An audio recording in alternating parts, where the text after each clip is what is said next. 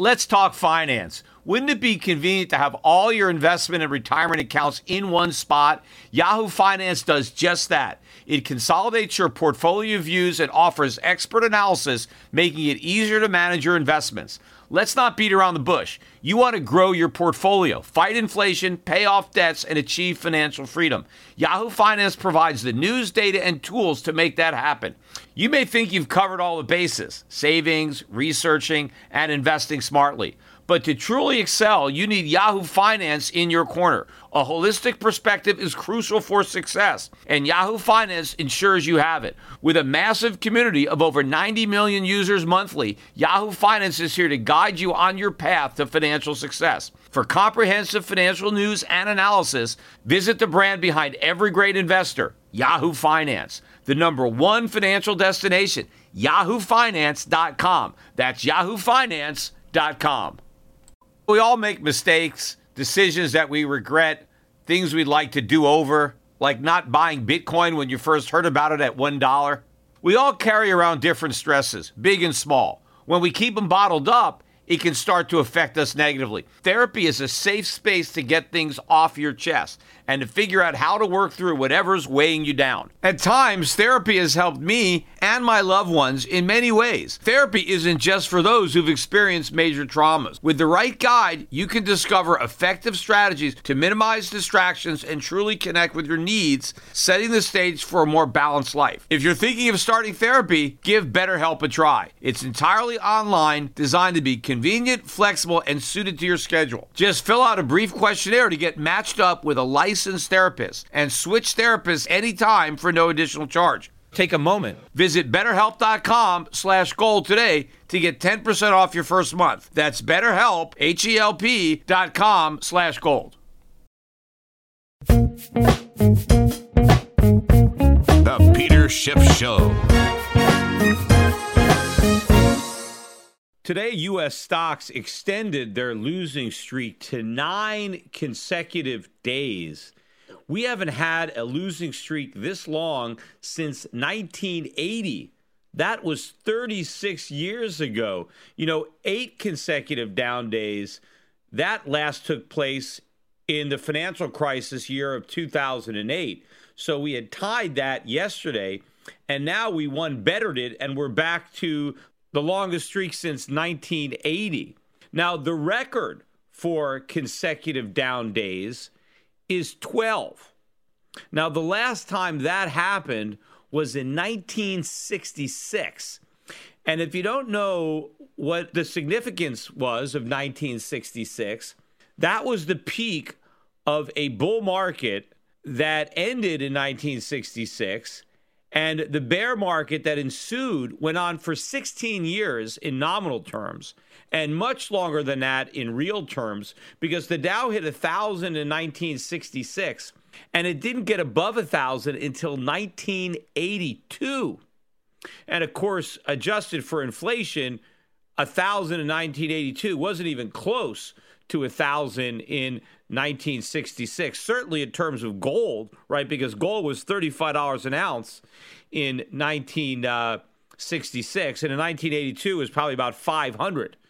So in gold terms, the Dow was slaughtered during those 16 years. Even adjusted for the CPI, I don't think we got back to 1,000 until towards the end of the 1990 stock market bubble.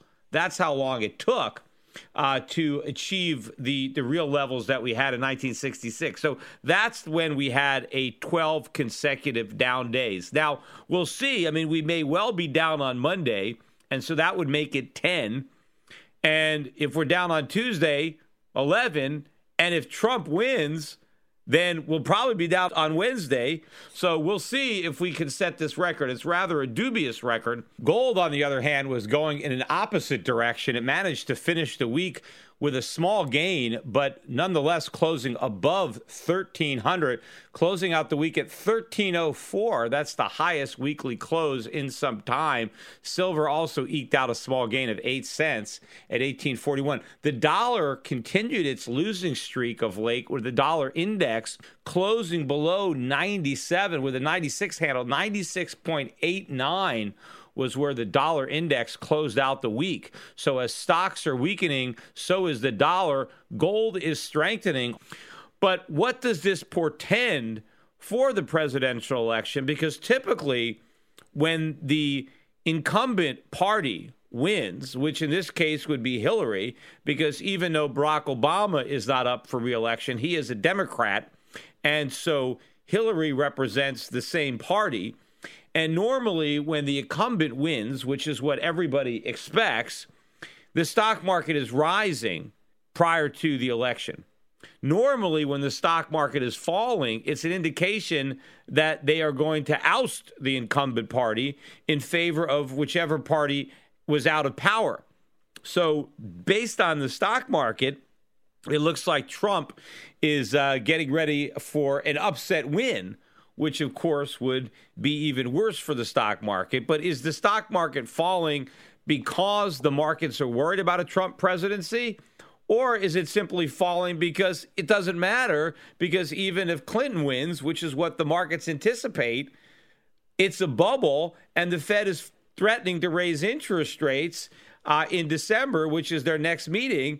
And so maybe the stock market's going down for that reason. But of course, even if people were still undecided, the weakness in the stock market going into the election could cause some people to maybe vote Trump because they're worried that the bubble is bursting. And of course, as I said in my last podcast, the Democrats want voters going into the booth in as good a mood as possible, and the stock market tanking, maybe the day before the election day, if we get some kind of big sell-off on Monday, is not the kind of image that Hillary wants voters taking with them into the voting booth. I suppose she just wants them thinking of Donald Trump molesting women and voting for her, despite all of the allegations coming out against her, and despite an economy that, despite today's jobs numbers, which at least, on the surface were a little shy of estimates, but the Obama administration is still out there touting these numbers as somehow being good. We did get the non-farm payroll number that came out this morning. And this, of course, is the last official look at the labor market before the Tuesday election. So this is going to be in all the news stories tonight. And, of course, it gives President Obama's people some talking points. I saw Labor Secretary on television today trying to talk about how great this jobs number is and how it validates all the good, high-paying jobs that have been created during the Obama recovery. I mean, this thing was pure spin because the jobs data doesn't confirm that at all. But the numbers that came out, they were looking for 178,000 jobs.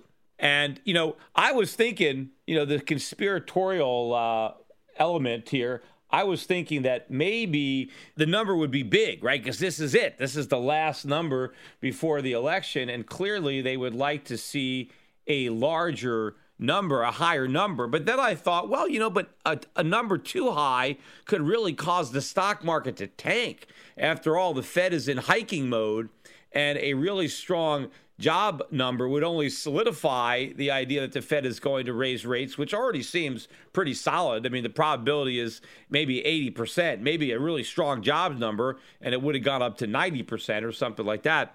So that would have been problematic. So maybe they just wanted one that was kind of Goldilocks, not too strong, not too weak, just enough that they could, talk about it as if it was a positive. And that's really the kind of number we got. We got 161,000 jobs, which was a little bit below the consensus, but they did revise the prior month up. So the net effect was, I guess it was kind of in line, maybe a slightly better than what some had been looking for. Although I know the whisper number, there are a lot of people that thought maybe we'd get a 200,000 number, and we didn't do that. The official unemployment rate, though, did tick down. That's good, right, for the president, back down below 5% at 4.9%. The labor force participation rate also ticked down to 62.8%. Hours worked stayed the same, but wages were up a bit. And this was also something that they were taking credit for. Not only did we get a 0.4 increase in average hourly earnings, which was a little bit better than the 0.3% that they were expecting, but they went back and revised the prior month from up 0.2 to up 0.3. So the president taking credit for American workers finally getting their long overdue, well-deserved raise. Of course, beneath the surface, once again, the picture is not quite so rosy. First of all, when you look at the household survey, you'll see a mass exodus again of workers out of the workforce. 425,000 workers said adios to the labor market. We now have 94,609,000 able-bodied Americans who are no longer part of that labor force. And of course, the labor secretary was trying to blame the participation rate on the retirement of the baby boom. Yeah, nice try. The problem is the baby boom is too broke to retire. They're working longer than ever. The mass exodus from the labor force is young people in their 20s and 30s. They're not retiring. They just what's retiring is their aspirations to have a job. They're just, thrown in the towel before they even step in the ring. That's what's going on in this market, and nobody wants to acknowledge that. But even more so is the multiple job holders soaring to a new high for this so-called recovery. This is the number of people working 2 or more jobs. Hey, some of these guys have 3 or 4 jobs. And in fact, if you look at the household survey, it confirms that we lost 103,000 full-time jobs, and we gained 90,000 new part-time jobs. And of course, a lot of these part-time jobs are being worked by people who already had another part-time job. And of course, the higher paying jobs, we lost 7,000 manufacturing jobs. Those are the jobs we need. We lost another 2,000 jobs in mining and logging. These are productive jobs. So that's 9,000 new Trump voters, right? And a lot of these guys might have been card-carrying Democrats, labor union guys, but now they're out of work. And so Donald Trump is the only one that seems to feel their pain and is promising some kind of relief. I mean, all Hillary is promising is more of the same, and nobody wants that except Wall Street, right? They want more of the same because the same has been good to them. But it hasn't been good to the 9,000 people who lost their jobs in manufacturing and mining, nor is it really good to a lot of these workers who are hobbling together 2 or 3 crappy part-time jobs. Again, Zero Hedge put that chart up on their website about waiters and bartenders versus manufacturing. And since 2014, they point out that we've added 547,000 waiter and bartending jobs. And during that same period of time, we've lost 36,000 manufacturing jobs. I wonder how many of those former manufacturers, each guy is maybe working 2 or 3 of those waiter bartender jobs. Also Zero Hedge pointed out something with some graphs that I've been talking about, and that's been the collapse in the restaurant industry. I mean, the restaurant industry has had a tough year. Look at what's happening to a lot of the stocks of these operators. Our earnings are going down. And so if Americans are not eating out as often because they can't afford it, right? So if the restaurant industry is having such a tough time, why are they hiring so many people? And the reality is they're not. They're not hiring so many people. They're just hiring so many part-time people. That's why the number is so big, because they're completely transitioning their workforce from full-time workers to part-time workers, and that's why the numbers are so big, and that's why this whole thing is a lie. And when the labor secretary goes on television, he's spreading fiction if he's talking about this robust economy where we're getting all these jobs. And in fact, still a lot of these jobs that the government assumes were created are there as a result of this birth-death model. I mean, that's there every month, and there's no actual proof that any of these jobs exist. They're just guesstimating it. And what they mean by birth-death, if you don't know, is they're referring to the creation or destruction of companies, right? Every month, new companies are started up, and of course, every month, other companies are shutting down because they failed. Well, the reality is, and this has been going on for a while, more companies are failing than are starting up. So you would assume that the birth-death assumptions would assume more jobs dying than being born. But that's never the case. They always think that more jobs are being created by companies that are starting up than are being lost by companies that are calling it quits. But I doubt that's the case. I mean, I think that's a case of wishful thinking. I think the statisticians who believe the economy is growing just assume that a growing economy is resulting in more businesses starting up than winding down. But since the economy really isn't growing, since I think we're actually in a recession, it makes sense that in this recessionary environment, more businesses would be shutting down than starting up. And in fact, that is the case. Yet that is not the case when it comes to these birth-death assumptions. So I think all these numbers are nonsense. In fact, there was some guy on CNBC this morning that was pointing out how, the GDP numbers are so low and the productivity numbers are so low. He said that does it really make sense that if businesses are hiring all these workers to do all this work and they're not productive and they're not adding to the GDP? He said no. Therefore, the productivity numbers must be wrong, the GDP numbers must be wrong, and the jobs numbers must be right, because employers wouldn't be adding all these workers if the workers weren't productive, because why hire them? So he wants to assume all those numbers are wrong, and the only number that's right is the jobs number. I would rather make the assumption that all the other numbers are right and the outlier is a job number. And the truth is employers aren't hiring all these people because the job numbers are not legitimate. The job numbers simply reflect the preponderance of part-time work over full-time work and the bias in the statisticians at assuming companies are starting up when in fact more companies are shutting down. So that is the dubious number that should be suspect. I mean, people who want to grab onto the jobs numbers as if they're legit and then use that as a reason to dismiss all the other numbers that have far less, bias in them than this one. And of course, again, the GDP numbers, I mean, it's actually worse than that because of the ridiculous deflators that are not capturing the full extent to which prices are rising. And so the real GDP number is actually a lot lower than the numbers that are being officially reported. And again, that still jives with me with these bogus jobs reports that don't reflect legitimate full-time jobs being created, but really disguise the overwhelming number of full-time jobs that are being lost, but are just being replaced by part-time jobs. But the most ridiculous article I read today, I read it in Market Watch, and I put it up on my Facebook page. And it was an article written about a speech that I guess Larry Summers gave yesterday, which I didn't hear anything about until I read this story today. And the title of the article, Fed Independence Should Be Scrapped Given Economic Challenges. So first of all, the Fed is independent really in name only. I mean, in reality, it's working hand in glove with the government. So, it's not taking its independence seriously, unfortunately. It's acting as if it were part of the government. But what Summers says is, look, let's just drop the act.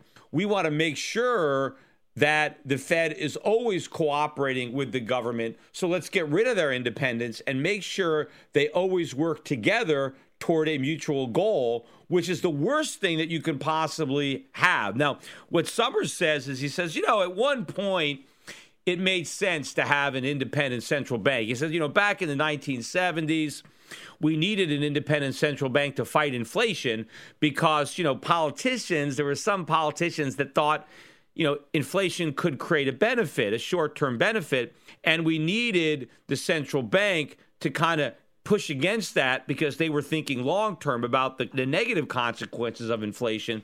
And so back then, we needed some checks and balances, right? We needed an independent central bank to kind of temper the propensity of politicians to want more inflation. But somehow, we no longer need an independent central bank now because now we really do need inflation. This is basically what Summers is saying, although he's not saying it's inflation what we need. He's saying we need growth, but he's saying we're only going to get growth if we print a lot of money, which is inflation.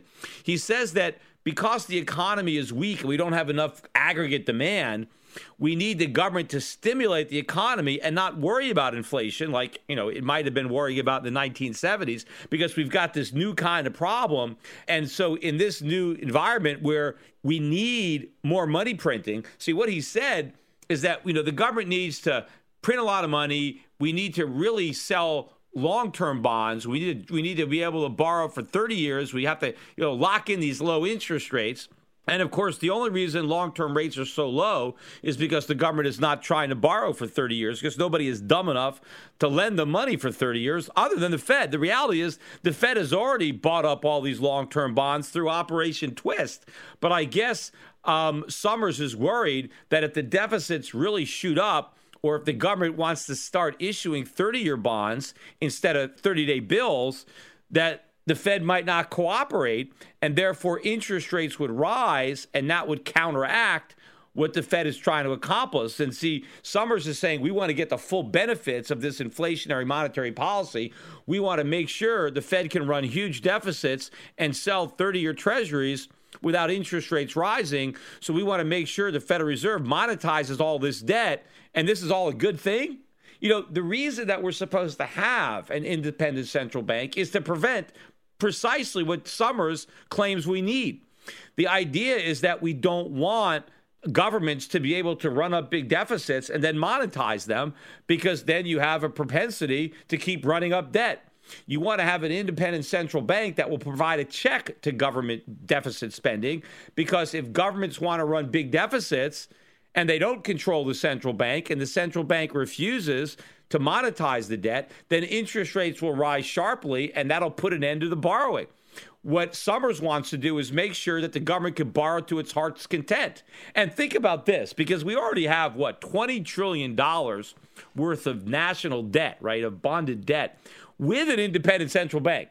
So despite the independence, we've been able to accumulate $20 trillion of debt. Of course, this is just, the tip of the iceberg. I'm not talking about all the unfunded stuff. I'm just talking about these bonds. And now Summers says, look, we need to really start issuing debt. And so we need to get rid of the independent central bank so that we have, no brakes on the debt train. Well, if we accumulated $20 trillion in debt with an independent central bank, even if it was independent in name only, imagine how much more debt we will be able to accumulate when we drop the pretense of independence and we simply merge the Federal Reserve into the U.S. Treasury, so that there is no limit at all to how much debt the government can accumulate. Of course, this is what they want to do. They're already laying this foundation because they can't let interest rates go up. They can't stop printing money. And they're a little bit worried that maybe the Fed won't sign on to this deal. But, I don't know why they're worried, because I see no indication that the Federal Reserve won't cooperate. I mean, certainly not a Yellen Fed. I mean, she's already talking about it now by letting the economy run hot, right? High pressure economy, whatever kind of nonsense they want to come up to describe more inflation. But this is what they're going to do. And maybe, the reason Summers is talking about this is because, the Fed is still talking about hiking rates instead of, doing more QE or cutting rates. But, it doesn't matter what they're talking about. That's part of their plan. What are they doing? They're not doing anything. And of course, if they need to, they're going to cooperate. I mean, why, get rid of the cover of an independent central bank when you've already got the benefits of a central bank doing exactly what you want, yet you still can pretend that they're independent? Because the pretense of independence is helping to maintain the integrity of the currency and of the whole process. And I don't know why people are still so stupid to fall for this, but it would certainly be counterproductive for the government to remove that phony pretense. Because if they come right out and publicly admit that there's no independence, well, then that's it, right? Well, now people will really be worried about runaway deficits and runaway inflation and debt monetization. They should be worried about it now, but they're not. Because for some reason, they actually believe that the Fed is independent and that the Fed would actually fight inflation and raise interest rates. But nobody would be dumb enough to believe that if they scrapped the independence officially and they hand the printing presses over to, the Treasury Department? I mean, then, of course, there's no breaks whatsoever. I mean, do you think that we would have even had a Volcker Fed? I mean, what do you think would have happened? Now, Ronald Reagan actually supported Paul Volcker in what he was doing, but he was the only one. I mean, even a lot of the members of the Republican Party, were anti-Volcker. I mean, Volcker was, probably public enemy number one when he was jacking rates up to 20%. But do you think if Jimmy Carter, even though he was appointed under Carter, you think Carter would have stood for that? I mean, no. So they would actually give up a lot if they actually followed what Summers is advocating, because it's already here anyway. It's just that the average currency trader or the average bond buyer is still so dumb that they haven't figured out what's actually going on. But I think that the jig's going to be up on this sometime over the next couple of years, because when the Fed does have to abandon the tightening cycle and they come up with some kind of excuses, and then when inflation does go out of control and they let it run hot for a while and it keeps getting worse and worse and worse, and, the firemen, keep saying that the fire's okay and it's okay if it gets a little bigger, and they never try to put it out, people are going to put two and two together and realize that the central bank and the government are working together for a very destructive purpose. It's all political. It's all to enable more and more deficit spending. It's all to prevent politicians from having to cut spending. In fact, even in Summers' speech, he's saying we shouldn't even think about entitlement reform. We shouldn't think about budget reform. All we should think about is trying to stimulate aggregate demand by creating a bunch of inflation. And when the bond investors around the world finally wake up to what should have been obvious a long time ago, then we're going to have a crisis. Then we're going to have a currency crisis. Then we're going to have a sovereign debt crisis. And we'll see what happens. We got the election coming up on Tuesday. We'll know the results, I guess, late Tuesday night, early Wednesday morning, and we'll see the verdict that the market has. Obviously, the market thinks that this phony party can go on longer if we elect Hillary Clinton, but that the party might end sooner if we elect Donald Trump. And as far as I'm concerned, the sooner this party ends, the better, because the sooner it ends, the less horrible the hangover will be, and the less difficult the task of correcting all these mistakes will ultimately become. Today's financial advisors behave like pro wrestling TV commentators. They scream that the recovery is strong, debt is manageable, inflation is low, and that the Federal Reserve has everything under control. They may be oblivious, but the danger is real. Looking beyond the media hype can open a world of broader investing ideas. Euro Pacific Capital is a registered investment advisor that offers stock-focused wealth management services that closely follow the strategy of our founder and CEO, Peter Schiff. We concentrate on those countries that are more closely in tune with Peter's vision of how capitalism is supposed to work. And these investments are not hard to find, provided you know where to look. Isn't it time you change the channel and let Euro Pacific put a little reality back into your portfolio? If you live in the United States and have $25,000 or more to invest, call 800-727-7922. That's 800-727-7922. Non-U.S. residents access similar strategies through Euro Pacific Bank at europacbank.com. Euro Pacific Capital and Euro Pacific Bank are affiliated companies. Hi, this is Peter Schiff, and long before foreign governments were buying gold, I urged my clients to put 5 to 10% of their portfolios into physical precious metals. Despite gold's massive rise over the last decade, I still think that a 5 to 10% allocation to gold and silver is a smart investment decision. But buyers have to beware. Big TV gold dealers push all sorts of coins that are poor investments. Bait and switch deals, price protection guarantees, leveraged gold accounts. These are just a few of the sleazy tactics used to swindle inexperienced gold buyers. My gold company is different. We never offer a coin or bar unless I consider it to be a good investment. I want my customers to be educated. That's why I'm offering you a free research report exposing the biggest scams and ripoffs in the industry. Download my report, Classic Gold Scams and How to Avoid Getting Ripped Off, for free at goldscams.com. This report tells you everything you need to know about how to avoid losing thousands of dollars with scam gold dealers. It even tells you how to tell if a salesman is lying to you on the phone. This is a must-read for anyone considering a gold or silver investment. Download this free report today at goldscams.com. That's goldscams.com.